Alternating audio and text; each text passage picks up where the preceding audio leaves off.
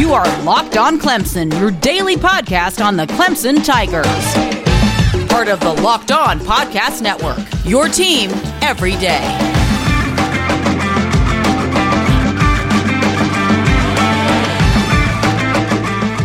Hey there, Tiger Nation. Welcome to Locked On Clemson Podcast, part of the Locked On Podcast Network, your team every day. That's right, 5 days a week, Monday through Friday, a daily glance at Clemson athletics, including the number one team in all of college football, the Clemson Tigers.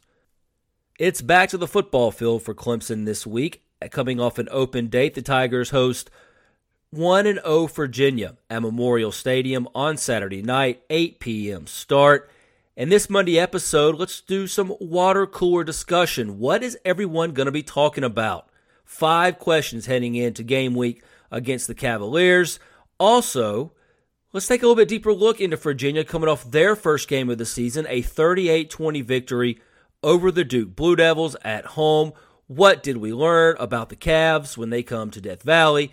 Also, Miami, another big win for the Hurricanes. They're undefeated, 3-0 on the season. They knocked off Florida State with a rout over the Seminoles at home. We'll discuss what we learned about that team, which comes to Death Valley a week from Saturday.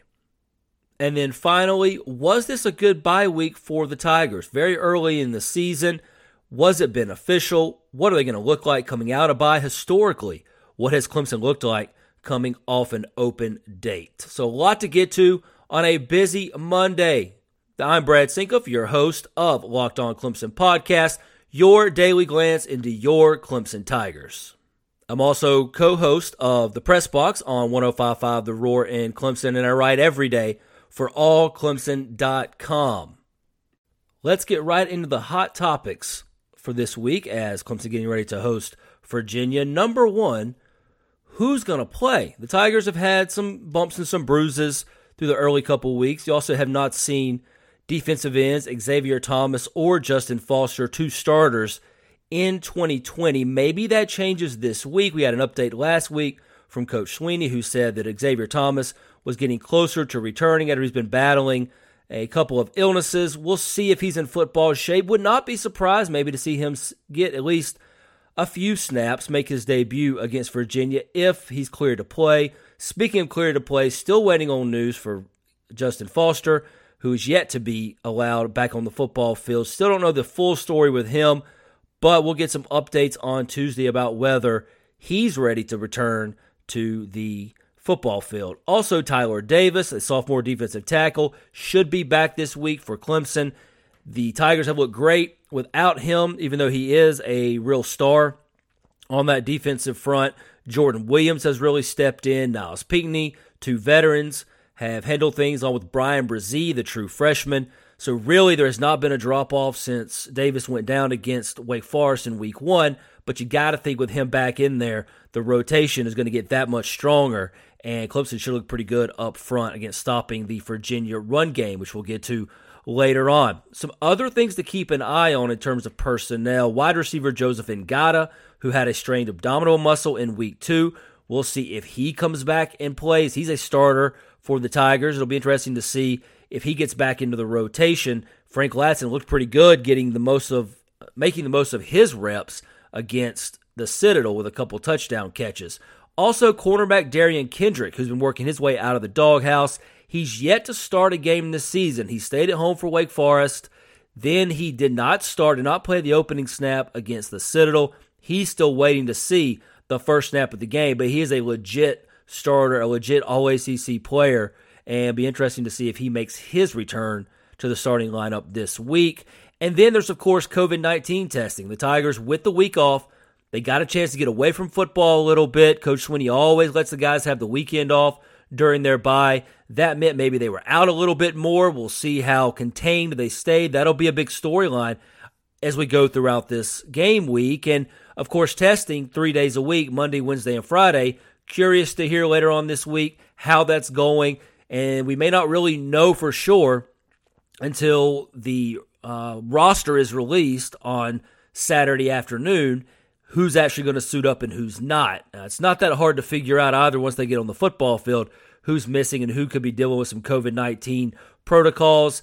Clemson did release some testing this week, and 6 people tested positive. They do not list that by sport, so you do not know if any football players were included in that.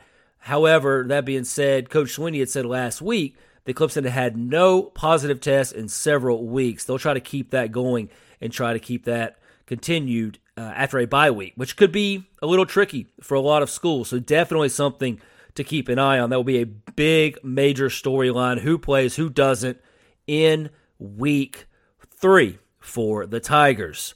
Also, what kind of numbers can you expect to see from Trevor Lawrence and Travis Etienne in this game? Obviously, those two do not necessarily have to play all 4 quarters. Clemson usually, in these kind of games, as a major favorite, heavily favored team, doesn't play those guys the entire game. But they're both Heisman Trophy candidates, especially Trevor Lawrence. Even with Justin Fields coming back, it feels like Lawrence is the odds-on favorite and should be the odds-on favorite to bring home the trophy. So what does he do in this game? He didn't get a ton of work against the Citadel. He was 8 of 9 passing, which is incredibly efficient.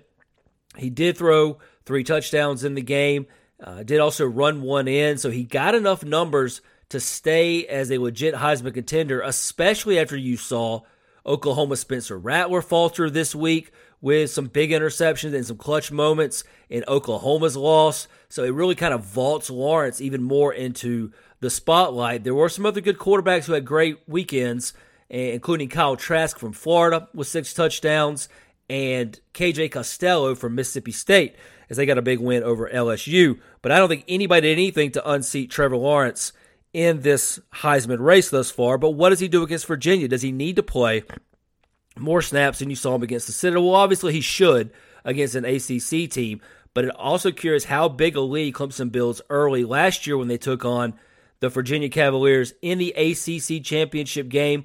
Lawrence made it all the way to 3 drives into the third quarter. Meanwhile, Travis Etienne came out after 2 drives in that third quarter. Still, they had huge days. Trevor Lawrence produced 300 passing yards and 4 touchdowns. Travis Etienne went over 100 yards, also scored on the ground. So they can run up some pretty big numbers if they can stay on the football field long enough. And Virginia's defense, however,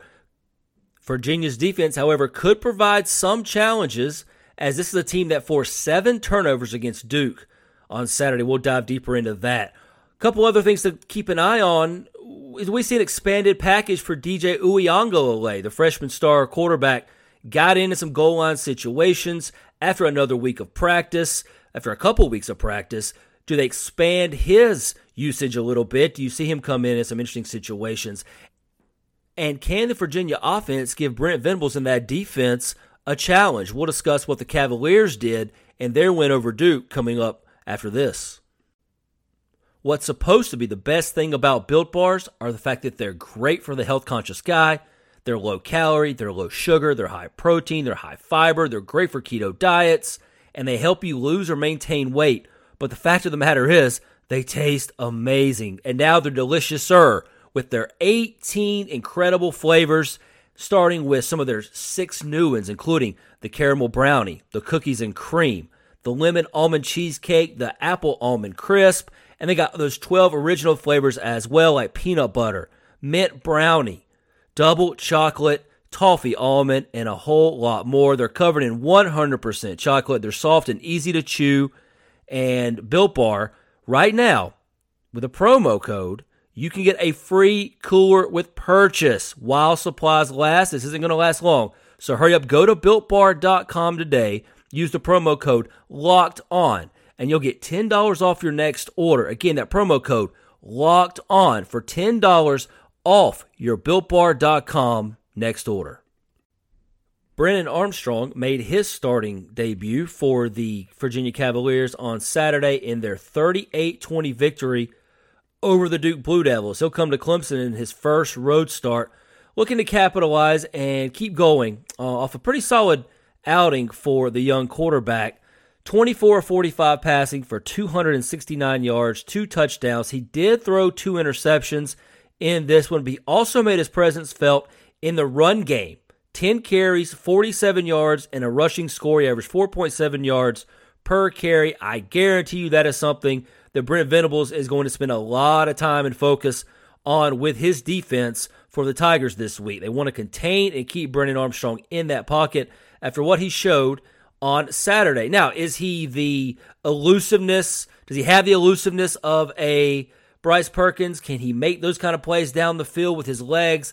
Probably not. Perkins was a threat to go the distance. He was a home run hitter, even running the football. But Armstrong may be a little bit better passer and really fits what Bronco Mendenhall wants to do with an up-tempo offense. They're going to test Clemson on the outside a little bit as they've got what Bronco Mendenhall called a well-kept secret in wide receiver Lavelle Davis Jr. Davis had 4 catches for 101 yards, 2 touchdown grabs in this ballgame, and he averaged 25.3 yards per reception. And Davis is big, 6'7" target. He's a player that Mendenhall said was under-recruited, kind of raw, kind of a project, and it looks like early on he is the go-to guy for Armstrong. On the ground, very impressive day for Virginia as they racked up 188 yards, 5.1 yards per carry, and it was an efficient offensive day overall. I thought that was what really stood out to me.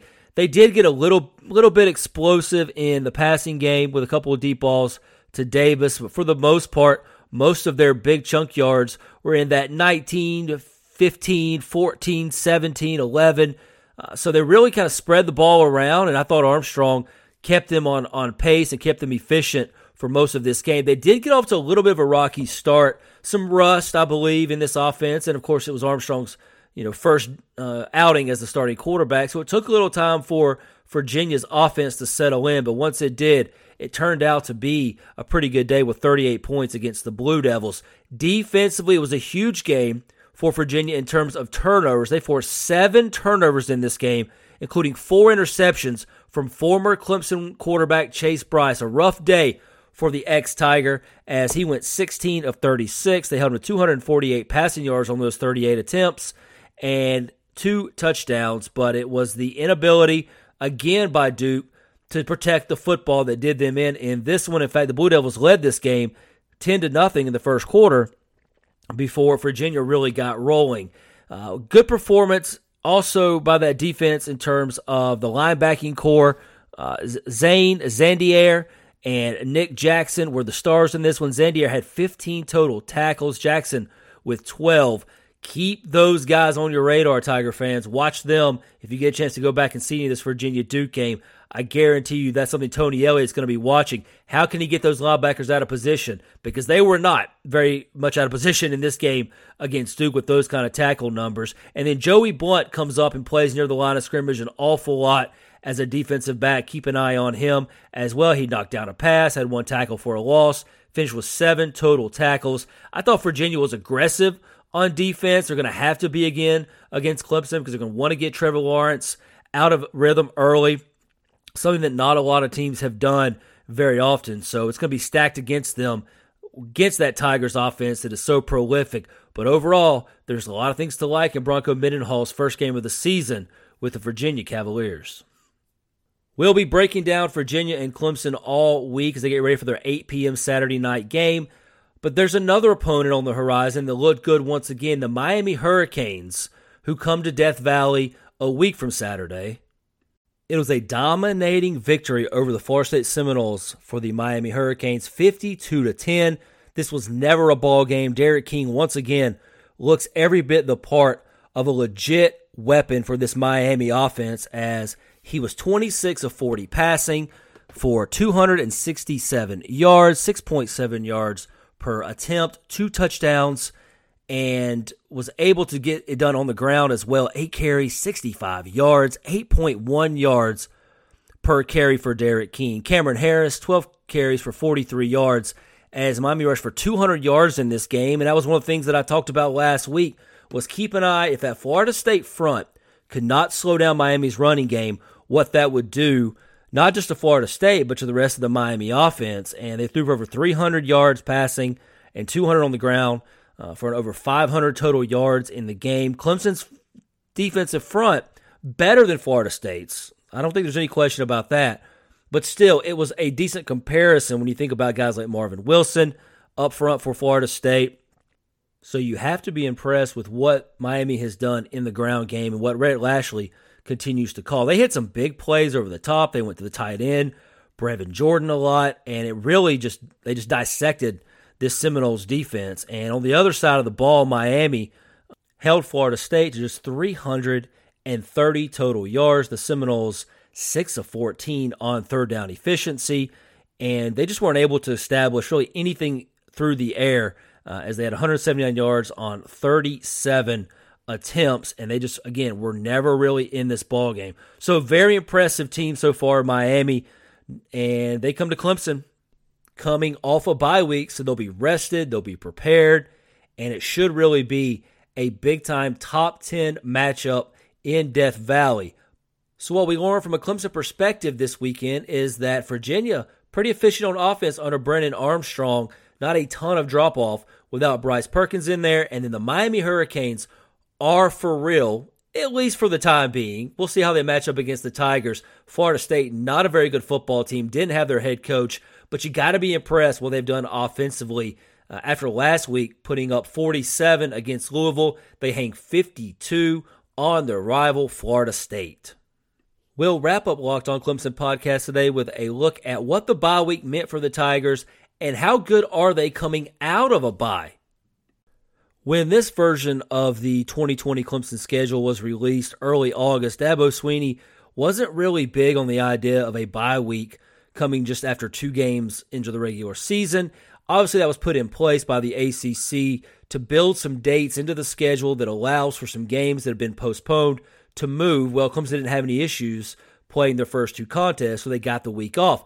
After some time to think about it, Coach Swinney decided he actually did like having that bye week early on, and it really gives Clemson a chance to evaluate their young talent. I think that's been the biggest benefit of the last week, where the Tigers came out of that win against the Citadel, played 96 players, played 78 at Wake Forest the week before. So now they got a lot of film and a lot of teaching to do, and they probably spent much of their practice last week doing that, and now turning their attention to Virginia. They have a better feel for their depth chart, a better feel for who's going to help this team moving forward, because there's a long stretch here of ACC games before they get another bye week in the middle of November. So it really was a key time to adjust, figure out what worked, what didn't, and so it probably did come at a better time than maybe originally expected. Sure, Clemson built a lot of momentum offensively. Trevor Lawrence, it wasn't against great competition, but Trevor Lawrence was playing as well as any point of his career. If you just look at the efficiency numbers and the way he's distributing the football and the changes that we talked about last week that he made to everything he's doing on the football field. So while they wanted to keep that momentum going, it wasn't a bad time to get a little extra time off. It's almost like an extra week of practice built into your preseason schedule, because that's kind of what those first 2 games felt like for the Tigers, and now they turn their attention to Virginia. The Tigers have been pretty good coming out of bye weeks, especially over the course of the previous 5 seasons when they've made the college football playoff every single year. Taking a look back at some of their numbers, last year Clemson was 2-0 coming out of both of their regular season byes. They were also 2-0 against the spread in those games. They were 3-1 when they had double-digit days to prepare, that coming against the spread. They were 4-0 overall, 3-1 against the spread when they had that extra time. That includes the college football playoff game against Ohio State and the national championship game that they lost to LSU. In 2018, Clemson was a perfect 3-0 when they had that much time, and that was also 3-0 against the spread as they went 15-0 throughout that season and won the national championship with Trevor Lawrence in his freshman season. In 2017, Clemson was 0-1-1 against the spread, given that much time to prepare. And in 2016, Clemson a perfect 3-0, 2-1 against the spread when they had a bye or multiple weeks to prepare. And then in 2015, the first year they made the college football playoff, and they went all the way to the championship game where they lost to Alabama. They still covered the spread in that game, so they went 2-1 overall, coming off those byes, 2-1 against the spread. So the Tigers, a pretty good number, a pretty good record, all things considered, when Dabo Swinney and his staff get extra time to prepare, and you think that's probably going to be the case when they host Virginia coming up on Saturday. This wraps up Locked on Clemson podcast. Make sure you're following me, Brad Sinkoff, on Twitter at Brad Sinkoff. That's with the W. It's SENKIW. And follow the Locked on Clemson podcast Twitter account as well at Clemson Locked On. Always put any episodes you miss up there so you can get that easy to use. Make sure you hit the download button and subscribe as well. Make sure you rate, review, and tell your friends and family all about Locked on Clemson podcast, a daily glance into your Tigers, Monday through Friday. On Tuesday's episode, look forward to starting to get into game week prep. We'll also play a game of He Said, where you'll hear from players and coaches, and then I'll comment on what they had to say. Also, Tuesday, Tiger of the Week, where we highlight and profile one particular Clemson standout student athlete. Thanks for listening to the show. Take care, and Tiger Nation, we'll talk to you tomorrow on the Locked on Clemson podcast, part of the Locked on Podcast Network.